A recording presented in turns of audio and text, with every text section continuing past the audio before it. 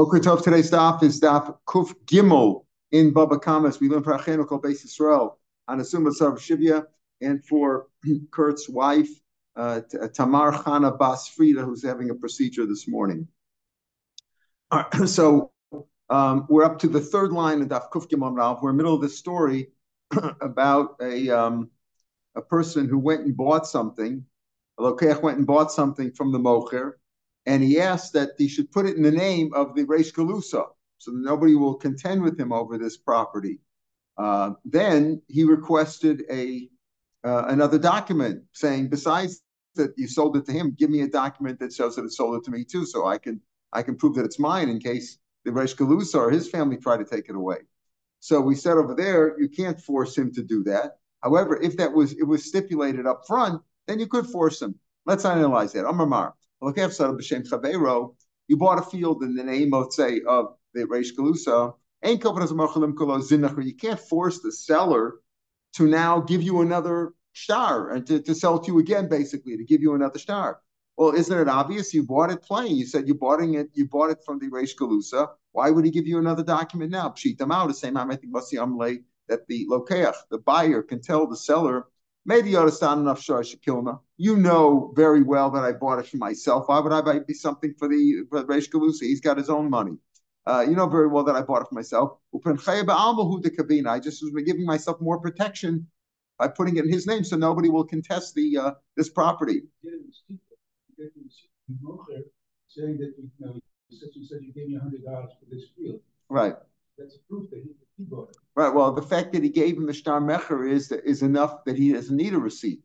You don't always get a receipt. In other words, when he gave him the bill of sale, he gave him the invoice. It's what they call an invoice/receipt. You understand? So he gave him the money, but he could. First of all, it's not a kasha because he could have given him the money on behalf of the Reish Galusa. So what? He's not arguing about the fact that I give you the money or I didn't give you the money. He paid for it. No question, he paid for it. But he said he bought it for the Reish Galusa. So the invoice said, I'm selling it to the Reish Galusa. So the question, so he can't ask for another investment. Isn't that obvious? He can't ask for another one? He says, no, I might think the buyer could tell the seller, you know that I bought it for myself. I was just trying to get more protection. I wouldn't have put my money out for nothing. I'm not going to buy something for him. I gave you the money with the understanding that you're going to give me another star in my name, not just the Reish Galusa's Kamash. We don't say that. The Amr Lay, because the seller could tell him, in Yana Abdilcha, I did you a favor. I did a business with you, Bahadi Yahu Dezavnaslay, together with the one who you claim to bought it, Bishmei, in his name. Let him write a star for you. We did a deal over there. I did a deal for you, and I wrote it in his name because you asked me to write it in his name. Now let him write you a star. We already wished you a full shalema, and you come right away. Look how fast that worked, right? Okay. So that's why we understand. They can say, listen, you want to get a receipt, or you want to get proof that you bought it in your name. We bought it. You told us to put it in the name of the Reish Galusa, so we put it in his name. You want to get a document from him? Go to him for a document. I did mine. You got to do yours now.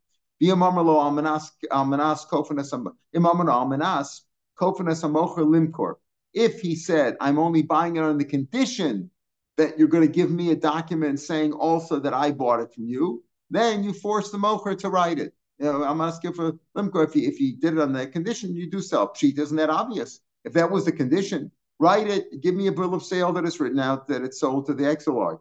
In addition, I'm making a condition that I'm giving you the money on the condition that you're also going to give me another document in my name. Isn't that obvious? Let's read it. The Amar Lahu Lasadi Kamedi Day. What happened was while he was buying, when he bought it, he told the witnesses to the deal that I'm going to want another document that is written in my name, not just in the Reish Galusa's name. Chazu d'shtar achlina kabina. Be careful. Look, I want another star. It's not just one star. I want the other star. Mao, the same I might think must see Amrle. The seller can say, Amina star maheyach dekashaklis b'shmei kamret. I thought that you want to get another document from the Reish Galusa, not from me. Right? When you said to them that you want another document besides the one that's written out, that the invoice is written out to the Reish Galusa, you want another document written out in your name? I thought you meant you're going to go to him to get it. Kamash Mulan, we don't say that. The Amalei, the buyer could say, Lahachi Tarchi, that's why I troubled myself. Amilu la'edim kamach. I told the Adam in front of you, Diminachu de Kabina. That's why did I tell the Adam in front of you? If I'm going to go get another document from the Exilarch, why would I bother telling it to the Adam in front of you? The reason I told it in front of you is because I want you to give me such a document. So it comes out that in this case, when you bought something in the name of the Reish Galusa and you bought it stam, then afterwards you want another invoice written out in your name, you can't force the seller to give you that. But if that was the condition, then you could force it. Rav Kana, now a story now. We're still dealing with this issue that came up yesterday that the Bnei Marava said about Rabbi Yochanan's interpretation of Rabbi Yehuda, that Rabbi Yehuda held that the Shinu is not Kona, and but yet he didn't follow the instructions. If the Balabais told him to buy wheat and he bought barley, etc., he didn't follow his instructions. But so he doesn't share in the losses, but he would share in the gain. But how does the seller sell it to the buyer if he didn't know that the buyer is buying it? He didn't know that the Balabais is involved in the transaction over here. So that issue is going to come up now in this next story. That's why this next story is brought down here. Story like this: Rav Kana Yov Zuzah Kisna. He bought some flax. He paid some money for some flax. And he bought it, from the Kana was the purchaser, and he bought it from the Mocha, the seller. L'sof Iker Kisna. Now, what happened is that he didn't quite take possession yet. And meanwhile, the price of the flax went up. It went up after it belonged to Rav Kana, apparently. Zavne Marvasa the Kisna. So the original owner, the seller who sold him the flax, it was still, in other words, we'll see later on that it's speaking about where he put the money down now to get the flax later. Meanwhile, the price of the flax went up, and the original owner of the flax farmer, we'll call him, also came, he sold it. In other words, Rav Kana bought the flax. Let's say it was worth $100. He put $100, maybe put $100 worth of flax. That flax went up in value to $200. And the owner, who had possession still of the flax, sold it to somebody else on behalf of Rav Kana in order to give Rav Kana the $200. And Rav Kana made money on the deal, right? It's like you bought a stock at 100, went up, and you didn't even tell the broker, and it went up to 200, and he sold it for you. Okay, now Rav Kana, though, was concerned, is it ribbit? Why? Because he didn't really take possession. Also, came for Rav. Amrlei, so Rav said like this: My Avid came for Rav. He asked Rav, my Avid, what should I do? Should I take the money now? I bought it for 100, and I never really took possession. Now it went up to 200, so it's like I put down 100 and I'm getting 200. It's like I'm getting rebid. Amrlei said like this: If Kika Gazapni, when the original owner of the farmer, we'll call him the flax farmer, when he sold the flax on your behalf, Kika Zapni, when he sold it, Amri, he said, Hi, Kisna the Kanu, I'm selling you Kahana's flax. Kahana bought this from me a while back. He paid 100. Not important, right? He paid 100. Now I'm selling it to you. The price went up. I'm selling it to some new purchaser for 200. If he said, I'm selling you Kahana's flax, so he was just acting as your agent. You bought it for 100. It went up to 200. He sold it. There's no problem with that. You could take your 200. You could take your 200. Zil Shkol, take the money. Be low. But if he didn't say, I'm selling you Kahana's, right? He didn't say that. He just went and sold it. Low Tishko. You shouldn't take it because it looks like ribbon. Okay. So the Gemara now says this is how it's related to our Gemara. Come on, Kamei Marava. Is this like the people from Eretz Yisrael, the Amri, they said, Mio Dio Labal Chitin Shiyak the Chitin Labal Mos? Who told the owner of the chitin to sell the chitin to the balamos? And others here too.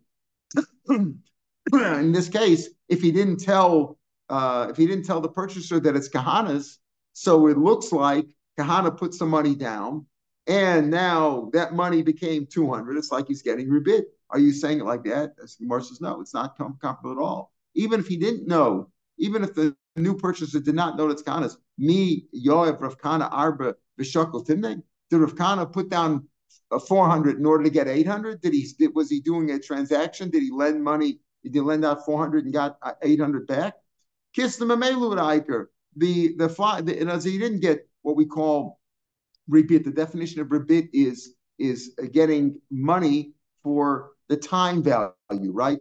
That's what ribit is. Here it's not like he put down 400 and a few months later he's getting 800. So you could say he's getting interest, usury. No, what happened over here was he bought the flax and the flax went up in price. Megzil Gazlua, when it really belonged to Rav Kana, he bought down the money and it was his flax. And what happened was that the original flax farmer, he stole it, right? It belonged to Kahana. He stole it and sold it. Great. Afterwards, he did him a favor. He gave him the money, but he stole it. We learned Kol Gazlan Mishamak Shasik Zel. That's what we learned at the beginning of this parak. All Gazlanim pay according to the time they stole it. When did he steal it? When he sold it. When he sold it to the new purchaser for 200. Well, at that point, it was worth 200, so he's entitled to it. So what kind of a case is this? What difference does it make if the other guy knew who the owner was or not? Rav Kana didn't put down 400, say, listen, here's 400, and later on give me back 800. It wasn't a case of rebit. It was simply a case of he bought something and it went up in value. Amri, so it said, here's what happened over there. Amri Hossam Amonahavoy. It was purchased on trust, meaning the flax farmer didn't have the flax at the time that Kahana gave him the $100. The original deal, he didn't have it yet. It was going to grow, but he made a deal. They make a deal like this: if you pay early, you'll get it at the low price. If you pay later, you'll get it when it's all grown and it costs more money then. He had never made a kinyan. He never made a kinyan on the flax, right? But Rav was like this: if you give money early in the season for fruits and at the low price, and the fruits go up in price, so that when you get the fruits later on, that you really made a good purchase. Is that rebit? You paid now at this price, and you're getting it back when the price is higher. So you've made something. That's okay. That's not really rebit. You just paid early, and in return for paying early, you got a lower price, and the price go up. However, if instead of the price of payros, you get money. In other words, I bought $100 worth of payros. They're going to be worth 200 later on, but they're worth 100 right now. I paid 100 right now at the low price. Later on, I'm going to get the same fruits when they're worth 200. You can do that if you get the fruits, but if it's converted to money and he gives you money instead, you put down $100 now, right? And for $100 worth of payros. And then when the payros are worth 200, you're supposed to get the payros, but the guy says, I'll tell you what, I'll give you money instead. That looks like rebit. It's not really rebit, because real rebit is I'm lending you money, I'm lending you $100 and give me back 110. Over here, it's for a purchase, but it looks like rebit because I gave you 100. At the end, you're giving me back 200. So it looks like rebit. 100 and then appreciates the 150, you sell it, you get $50 more. That's simply a purchase that you bought, like you bought goods. I bought goods. I bought a shirt for $100. Now it went up in value to 150 and I sold it. That's a legitimate business. Nothing wrong with that. But if I paid $100 for a shirt and the guy says, I paid $100 now, he says, you know what? I'll give you the shirt in 2 months when it'll be worth 150. And then when it comes to giving me the shirt, you say, I'll tell you what, instead of the thing, I'll give you $150. That looks like rebit. And that's what he said over here too. So that's why he said, if he told you that he's selling you Kahana's flax, then you could take it. Otherwise, it looks like rebit because you're getting cash back. It was cash for cash. You put down cash and you got cash back in return. It's not really rebit. It's not really rebit d'oraisa. Most of the rebit that we talk about that's forbidden is not really rebit d'oraisa. Rebit d'oraisa is really simply where you bought, you let money, get it back, like a loan, like a mortgage. That would be that. Just want to get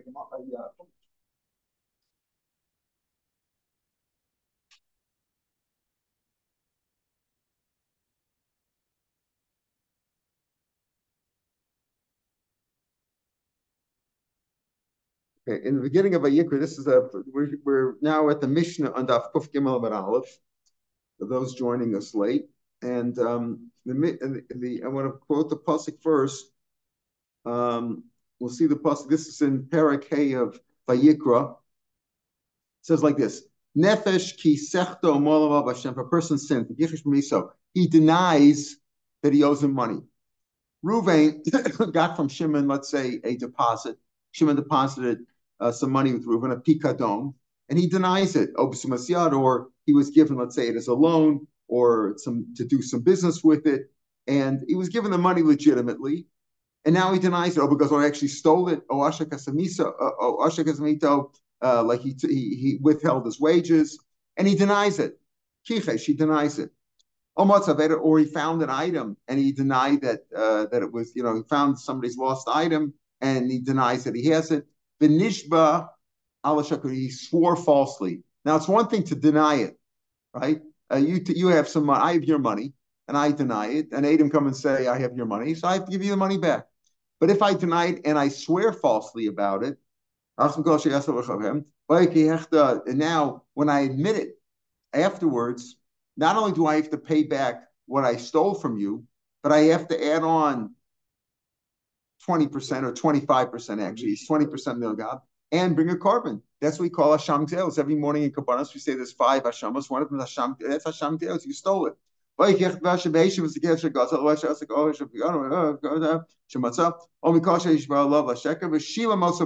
to pay it itself. You add on 20%. That's 20% from the milabar, what we call, meaning you add on 25%. Lasher hu lo, to the one who you owe the money, then be almost on the day of your guilt. You got to bring a carbon. I owe Tommy bring carbon. That's the end of the Vayikra, of the Sedra Vayikra, the beginning of Vayikra, in the Parakeh and Vayikra. So that's what the pasuk says. So again, when do you have to add on 25% and bring a carbon? If you swore falsely about it, not only did you deny it, but you swore falsely about it, and then you admitted it. Now, if you never admitted it, there's Adam against you, so you don't have to pay. But the idea of the Asham, and the 25%, the fine of the extra 25% and bringing a carbon is only if you swore falsely and then you admitted it. Now our mission, let's see our mission. It goes as Chaver Shavapruta, any amount, right? Any amount. Shavapruta is the minimum amount of money. Less than that's not considered money. So you stole some money from somebody. The Nishbalo, now you swore to him that you don't have it. You swore that you didn't steal it. And afterwards, you're moda. Now, it's okay. So, of course, you're moda. So you learned already. You got to pay the 25%. You got to bring a carbon. But the mission says a big chiddush. You have to make sure he gets the money. You have to take him even across the world. You better make sure he gets his money back, because the pasuk says, so you better make sure he gets the money. Not enough, don't just leave it in his mailbox or write him a check and mail it or give it to his kids or anything like that. No, you got to make sure he gets the money. So it goes as that's the big chiddush of the mission. You got to schlep it there no matter what. You have to make sure. Rashi says, "Ein lo kapara ad shiachzol and nigzol atzmo." The siv nishbal l'shakar, right? I'm sorry. The siv lasher lo hulo. The one who you owe it to, you got to give it to him. You got nishbal shakar siv. So that's the pasuk I just quoted. Subject for Yolichenu Achrav. You got to take the money to the person you stole it from. You meaning the Goslin? The Goslin. You got to take it in. You got to, because it says Lasher Hulo. Again, the pasuk we just quoted. Lasher Hulo, the one that you owe the money to, that he owns the money. Nenu, you have to give it to him directly. You almost was on the day of your guilt. Okay, so that's the Chiddush of Mishnah. Lo yitem lo, no, don't give it to his son. Let's say you give it to his son and it didn't reach him. The son had an accident, lost the money. You haven't fulfilled your obligation, because the pasuk says over here in this case where you swore falsely and then you admit it, you got to make sure he gets the money. Blow shulchan, not to his messenger. Abol nosen l'shliach bezin. Okay, but the rabbis made a dispensation that, let's say, now here you know who you stole the money from. This is what's going to be important. Where's going to make this difference? You stole the money from this guy, and you swore, and then you admitted and all that. You got to give him the money. However, let's say you owe him $5, and it's going to cost you $200 just to reach his cities in LA or in some other place. Then you can give it to a shliach bezin, and bezin will eventually, he'll get the money from bezin. That's okay too. Then if the guy died, you owe the money to his children. Because that's the only way. That's the only way you really fulfill your obligation, and the only way you'll get a kapara is if you make sure that he gets the money either directly. If he dies, give it to his children, or if it's too far away and it's too expensive, give it to the court. Now, let's say he paid the Karen. Karen is the principal amount. Let's take our case. Let's say he stole $100, right? He's got to pay him how much? 125. Let's say he paid him the 100. He didn't give him the extra 25 yet. Or mochalos a Karen. Let's say for some reason the guy says, I'm mochel. You don't have to pay me $100. Just give me the fine, the 25%.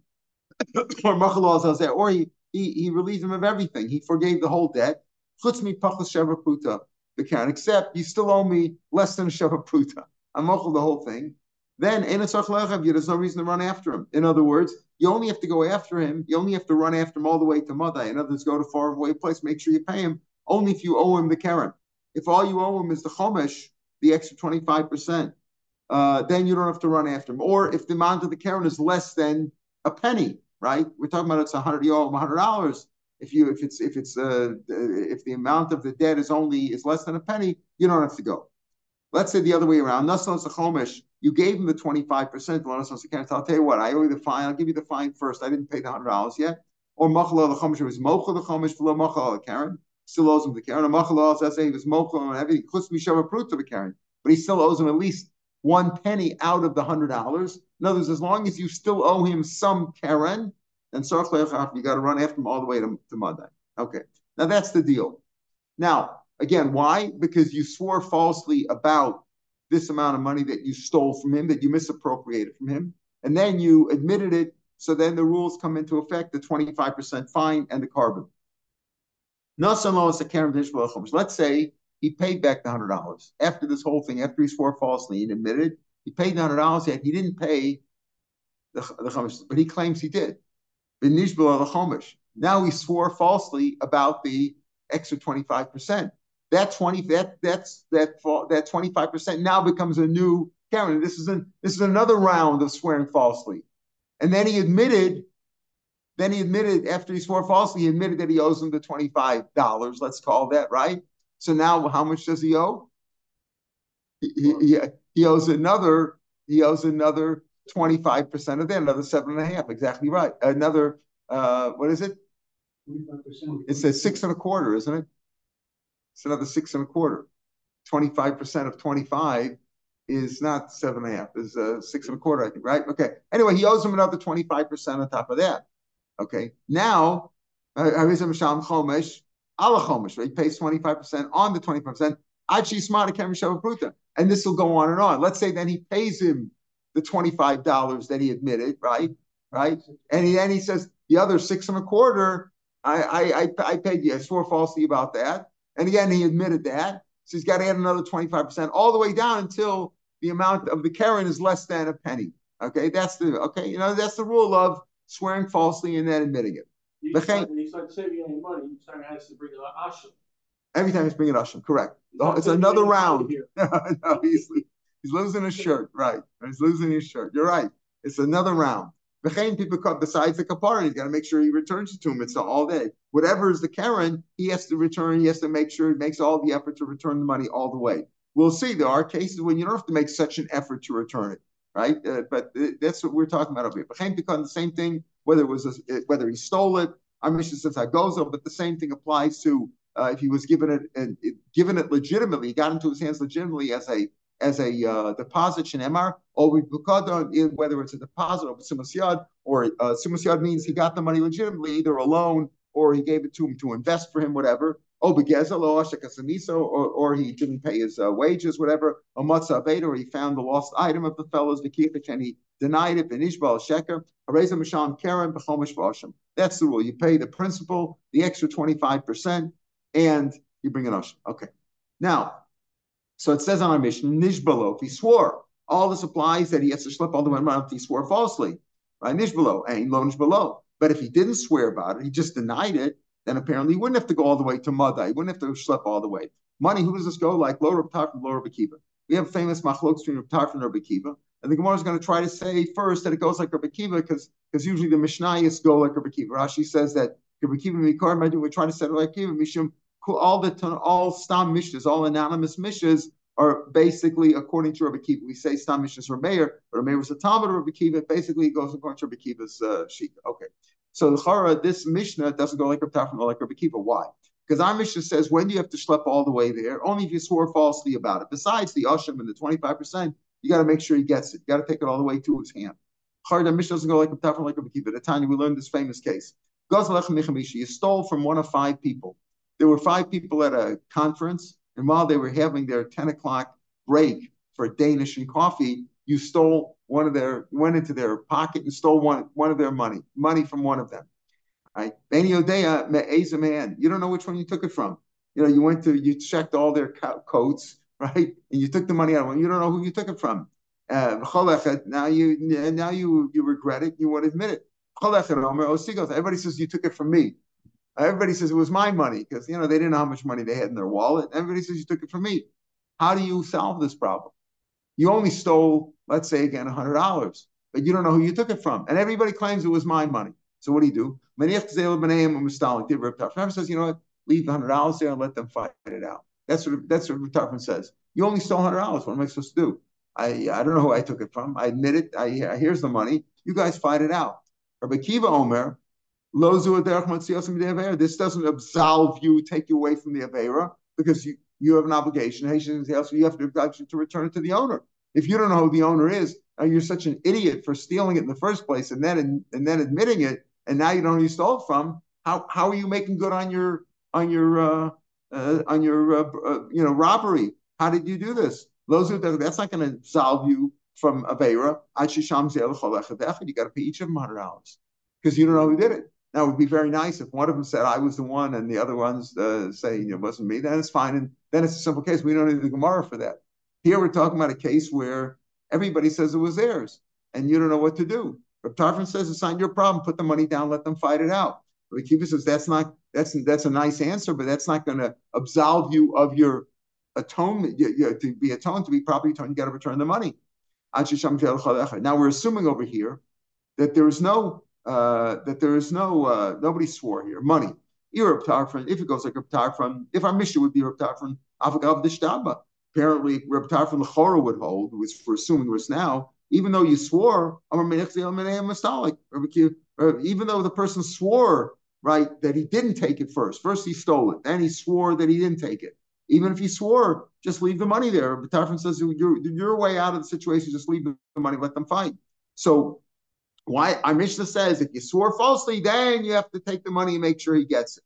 Who does our Mishnah go like? Does go like Reb Tarfon. Reb Tarfon says even if you swore, apparently Reb Tarfon would say, even if you swore, just leave the money there. You don't have to go give it back to the guy. Leave the money there and let them fight it out. Even Reb Akiva, if it goes like Reb Akiva, Afagav the lo shtaba. Even though you didn't swear, because you need a kapara. So Reb Akiva, even you didn't swear. So who is it in our Mishnah who says if you swore and then you admitted it, you swore falsely and then you admitted it, then you have to make sure it gets into his hands. According to Reb Tarfon, even if you swore, you don't have to put it in his hands. And according to Reb Akiva, even if you didn't swear, you have to make sure he gets it back. So who does our Mishnah go like? So the Gemara first says, Lolam Reb Akiva goes like Reb Akiva. Maybe when Reb Akiva said, you have to pay each and every one back, it's only where he swore. Who the Gemara? My time. In this case, where you swore falsely and then you admitted it to the one who you owe the money to, then it'll be Yom Hashua, so you have to give it to him. Maybe, in other words, even when Reb Akiva says you have to make sure you get the money back, that's not going to take you out of sin, and you have to pay each one of them back the $100, all 5 of them. Maybe that's only when you swore falsely. Reb Tarfon says, no, Afagav the Shtaba. Reb Tarfon says, I don't care, even if you swore falsely. The Rabbanan made it takana. In other words, why? Just like the Rabbanan made it takana in our Mishnah. What did they make it takana in our Mishnah? That if it's too far, if it's going to cost you $500 to return and $5 stealing, you can just give it to the court. Well, the same way, the Rabbanan made a takana here where it's a suffix. You don't know who you took it from. The Rabbanan made a takana for you here also, right? Rashi says that takana shavim to encourage you to do tshuva. If you say, like Reb Akiva, I got to return $100 to each of the 5, I'm walking away from here. I'm not doing that, right? So in order to encourage you to do tshuva, Reb Tarfon says, the Rabbanan made a takana, put the $100 down that you stole. It's not your money. Let them fight it out. Yeah, we're talking about right. So according to, if we're speaking about where you swear, we're assuming that they were talking about where they didn't swear. Reb Tarfon, Reb Akiva, but Reb Tarfon is saying even though you swore, fine, you swore, so you'll bring a carbon, right, and you'll add 25%, but you could just put it down here, let them fight it out. That's what Reb Tarfon would say. Reb Tarfon, I've got the Shtaba, but the time Reb Lazar, Reb Tzadok Omer, Takana Gdol Iskinu, The Rabbanan made a big, they made a reform, a rule, that if the expenses to return the money, to schlep all the way to Los Angeles to return the money, was more than the principal that you stole, you pay the Keren Chamish to the court, or maybe Hashem, when you bring your carbon maskaper loan, that's you get your kapar. That's good enough. That's good enough. That's all you need to do. Okay, so just like the Rabbanan made a takana that you can give it you can give the money to the court, the same way they made a takana. That's what Rashi is saying here. That takana is a shav the masafka, just like they made a takana. They made it the cycle. Leave it there. Keretanya Rabbanan Gabi Gozel. Let's say you can't find an exil right now. Give it to the court. That's good enough. So the same thing made a takana. Just leave the money here. Good enough. Okay, so at this point we want to say that who does our Mishnah go like? Rabbi Kiva. Rabbi Kiva says you got to return it to each one of them. When maybe it's only when you swore. So our Mishnah says if you swore falsely, you got to make sure you get the money to him. Who is that? That's Rabbi Kiva, who says you got to make sure you got to do a proper hashava, make sure the money gets into his hands. And maybe that means only when you swore. But if you didn't swear, maybe Rabbi Kiva that. Rabbanan say Kiva, but Rabbanan, when did the Rabbanan make a takana that what? You can give it back to the court, where you know who you stole it from. They're going, how to lay the You're giving money back when you know you stole it from this guy, right? Not like in our Mishnah where you know you stole from a certain guy and you denied it and then you admit it. And it's too expensive. Costs too much to return the money to him. Give it to the court because he'll get it back eventually. The court is acting just as a depository. You're giving the money back to the owner. He'll get it back. But in case we were arguing where you stole from one of five to lo yadalaman gazle, that you don't know who you stole it from. Now you can't give the money. You can't just leave the money on the table there and give it to the court. What's that going to help? That's not going to help solve the problem. Well, but they didn't make it to cut in case you have to return it. So at this point, we're saying that our Mishnah goes like Rabbi Kiva. Rabbi Kiva who says when you stole money from one of five, what do you have to do? You have to return it to each one. That's speaking about where you swore. Where you swore falsely, do you need a proper kapara? You got to return it to each one. That's what Pshat in our Mishnah is. You got to, just like Rabbi Kiva says here, you have to return it to each one. So Rabbi Kiva says in our Mishnah, you have to make sure the money gets into his hand. The Rabbanan didn't make it to kind of just give it to the court. Giving it to the court is fine when you know who you stole it from. But here you don't know who you stole it from, so you got to make sure it gets into his hands. That's that you got to pay to each one of the five. That's what Rabbi Kiva is talking about. But again, so we're saying now our Mishnah goes like Rabbi Kiva. Masar Rav Huna Bar Yehuda. We're now going to prove that there's a problem if you say the Mishnah goes like Rabbi Kiva. Masar Rav Huna Bar Yehuda. Am Rav Shimon Elazar. Shimon Elazar says the following. Lo nechadom tarfin Rabbi Kiva. Rabbi Tarfon and Rabbi Kiva, who apparently argued, right, in the case of where you stole from one of five people, Rabbi Tarfon says just leave the money there, and Rabbi Kiva says you got to pay each one. They don't argue. Let's say you bought it from one of five stores. Not that you stole something. You bought something from one of five stores, and you don't know who you bought it from, and you want to pay. There, Rabbi Kiva also agrees with Rabbi Tarfon, just leave the money there. You bought it from one of five vendors. You don't know who you bought it from. So you didn't did you sin over here? Did you do some terrible? No, you didn't do a crime. You went into a store, you bought it from one of five, and you're not sure who you bought it from. And they all claim that it's from them. So there you can just leave the money there. Aman, what's the machlok? You sinned. You stole from one of the Mechamim Bnei Adam. Shab Tarfon says, leave the exhale there and Mustalk and leave. That's good enough. That's something like that. But if we're saying, where does Rabbi Kiva say this business that you have to pay each of the five where you swore? Well, if you swore falsely, mali lokach mali gaz, what's the difference? You stole if you bought or you stole. If you look at you bought something, you say, okay, I didn't sin. But if I swore falsely about it, that means I did sin. So what's the difference if I purchased it or I stole? Either way, I swore falsely, knowingly, and then I admitted it. I went into the store and I bought something, right? Five vendors say, hey, you bought it from me. And I swear falsely, right, that I didn't buy it from them. I swear falsely I didn't buy it from them, right? I don't know who I'm saying it, but first, it's not speaking where I don't know. I don't know who I bought it. The truth is, I don't know who I bought it from, right? But I first swore falsely and said I didn't buy it from any of you. And then he admitted it. So if you swore falsely, you're a sinner whether your original deal was a purchase or whether it was exela. So what's the difference? If we're saying Rabbi Kiva only says you have to pay back, what's going on over here? Rabbi Kiva says you stole from one of five people, you don't know who you stole from, you got to pay them each back. Now we're saying, okay, our Mishnah speaks, it goes like Rabbi Kiva, and Rabbi Kiva is talking about where you swore about it, right? Rabbi Kiva didn't say that you pay back all 5 if you didn't swear. You only have to pay back all 5 if you swore falsely about it. Okay, right? So our Mishnah go like Rabbi Kiva because you swore falsely. But if you're talking about, we say, according to this Rabbi Shimon Elazar, he says that there's no machlokas by a purchase, only by exela. But if Rabbi Kiva is only talking about where you swore falsely about it, that's his whole thing. What's the difference if you stole or you purchased? Either way, you swore falsely. You stole. Pardon? Either way, you stole. Either way, you stole because you swore falsely.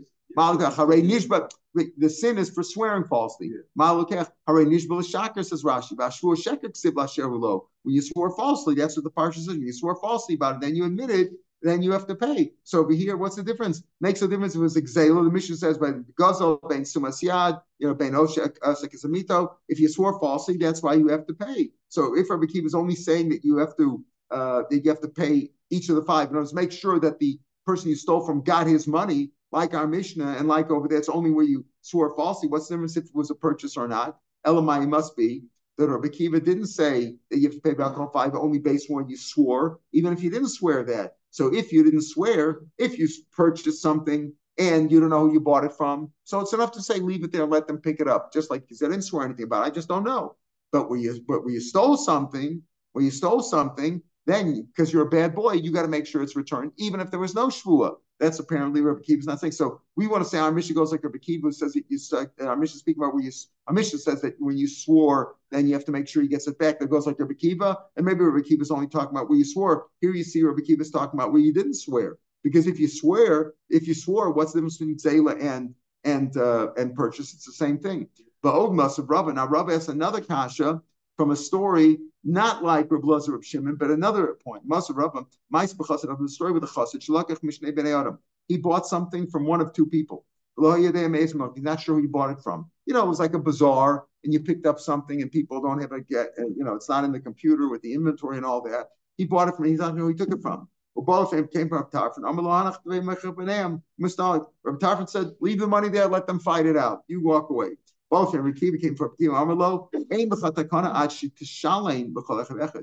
only remedy is to pay each one of them.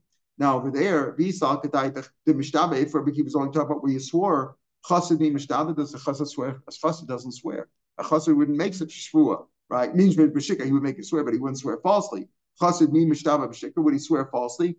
Now in this case, Rabbi Elazar Reb Shimon said, right? Rabbi Elazar Reb Shimon said that Rabbi Kiva would say in a case of a purchase that he also agrees that you could just leave your money there. In the story here with Rabbi Kiva and the Chassid, it's clear that Rabbi Kiva holds even in the case of a purchase, you have to make good. So the 2 stories don't go together. This story here, the story that Rav is bringing down, does not agree with Rabbi Elazar Reb Shimon. But from both cases, you see that Rabbi Kiva is not talking about where you swore. When Rabbi Kiva says that you have to return the money to each of the 5 when you stole from one of 5 people, it's not where you swore, because if you swore, the same thing would be whether you bought it. And from this story, you see, it says a story with a chassid who bought from one of 2 people, and he's not sure. Rabbi Tarfon said, just leave the money and leave. Rabbi Kiva says, no, you're not remedied, you're not fixed until you pay each and every one. No, if it's speaking about where he swore, a chassid wouldn't swear falsely. Maybe he swore before he became a chassid. Maybe he swore and then he did tshuva, but then he became a chassid. Whenever the Gemara talks about a story with a very pious person, it's Rabbi Yehuda ben Baba. It's either the Tan Rabbi Yehuda Baba or Rabbi Yehuda bar Eloi. Rabbi Yehuda bar Eloi, Stam Rabbi Yehuda in the Mishnah is Rabbi Yehuda bar Eloi. It's one of those people. Rabbi Yehuda ben Baba, Rabbi Yehuda, these 2 rabbis, Rabbi Eloi, Chasim Mikar, they were Chasim originally. They weren't Bali Tshuva. So it can't be speaking about you made a shvu over here. So you can't say that it's going like our Mishnah is going like Rabbi Kiva, and Rabbi Kiva is only talking about that you have to return it, make sure that gets into the hands of the person of the nigzal only when you swore. Even when you didn't swear, Rabbi Kiva says that. Elolam Rabbi Tarfon. So the Gemara says no. Maybe our Mishnah really goes like Rabbi Tarfon, who says just leave the money here. Rabbi Tarfon Maybe Rabbi Tarfon says just leave the money and walk away. Leave the money if you're not sure you took it from. That's when you didn't swear. But if you swore, you got to make sure the money is my time. The pasuk says, the one who belongs to you, you got to pay him on the day of your guilt. If Rabbi Kiva would say, even though you didn't swear, it's a kanas. You've got to make sure everybody gets paid back to get a kapara. So the Gemara says, okay, you want to say goes like Rav Tarfon, even when you swore, you want to say our Mishnah goes like a Rekiva, like Rav Tarfon, but even when you swore, you still have to be moda in order for there to be a chiv of a carbon and 25%, etc. So Ma'ir ben Ishba, what do you have to swear for? I feel below shvua. Why do you have to say that he swore? I feel below shvua. Tiny motor Rav Tarfon. Rav Tarfon himself says when he tells two people, I stole from one of you. I stole $100 from one of you. I don't know from which one I stole from you. Somebody's got to pay each one. So Rav Tarfon is if you're moda, even without a shvua, you have to pay each one. Shekvar hodem if they ask because he's moda b'atzma. If a man comes over and says, "Listen, I stole from one of two of you," right? This Rav Tarfon says, "I know I stole from one of two of you. I'm not sure which one. I got to pay back each one." So what do you say? You still have to moda the kapara v'shavin, the kapara and the extra 25%. A hodiksiv, right? You still have to be moda. But if you're moda, what do you have to swear for? Rav Tarfon himself says, "Omel shnayim gazalti echem mikem mana." No money got to pay each one. Once you're moda yourself, right? Once you're moda yourself, you have to pay back each one. Does this go against what Rav Tarfon said before? Yes. The tiny you're pay. There, see there, each one is saying you owe me the money. Each one they're also somebody's lying over there, right? By the five guys, right? So there he says, good enough, let them fight it out. But over here, each one they're not saying anything. He says, I stole money from one of two of you, and I don't know which one. See, and they don't know, so you got to pay back each one. So what do you have to swear for? Elo Marava. So in our Mishnah, it would work even if there wasn't a shvua, you'd still have to pay back each one. Elo Marava. You have to make sure you pay back each one. That you have to go to Madai either one. The whole question is, why does our Mishnah say if this happened, you got to go all the way to Madai? According to Rabbi Kiva, even if you didn't swear, you'd have to pay him back. And according to Tarfon, apparently, if you're Moda, also you would have to pay him back each one. Elam Rabba Shani Mastis and the Kiva the Yorlaman Gosle, and our Mishnah is different. Why? Because since he knows in our Mishnah who he stole it from, but Odelaine, he's moted him that I owe you the money.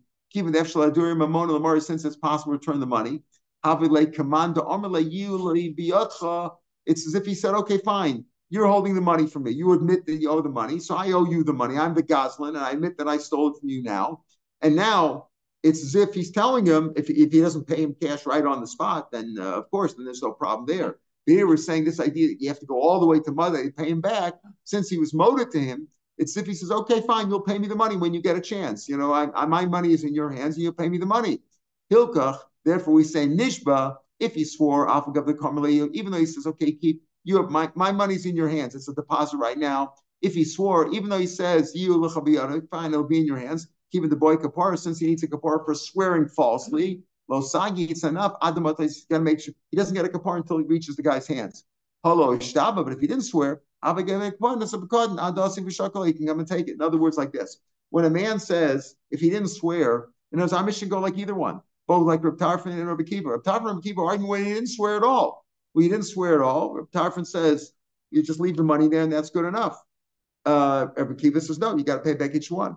But our mission that says over here is where he knows who he stole it from. And he says, listen, I stole the money from you and I have to return it to you. Okay, you'll return it to me. If he didn't swear falsely about it, he just stole it. Now he admits it. Okay, he'll return the money to him when he gets a chance. He doesn't have to go all the way there. He doesn't have to go to LA to return the money. It's a bakad until he comes and takes the money. I'll collect the money one day. But if he swore falsely about it, he needs a kapara. And he won't get his kapara until it reaches his hands. And that's when the Mishnah says he must make sure that he gets all the way into his hands. It says Rashi in the third line, Elam Rav Masis, and I call Mishnah go like everybody. Below Dami, La'ain Yodeh. It's not like cases where Tarfon garden where he doesn't know. Also, Bein Nishba, Bein Lom Nishba. Whether he swore or he didn't swear, who to plead Rav Tarfon or Rabbi Kiva?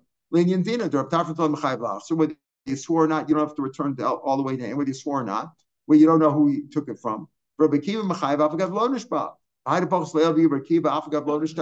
Even though he didn't swear, the Hosam Dinu, the Afagav Lo Mishtaba over there, even though he didn't swear, you're not Yotzei. He knows who he took it from. The Mizumah is ready to pay back.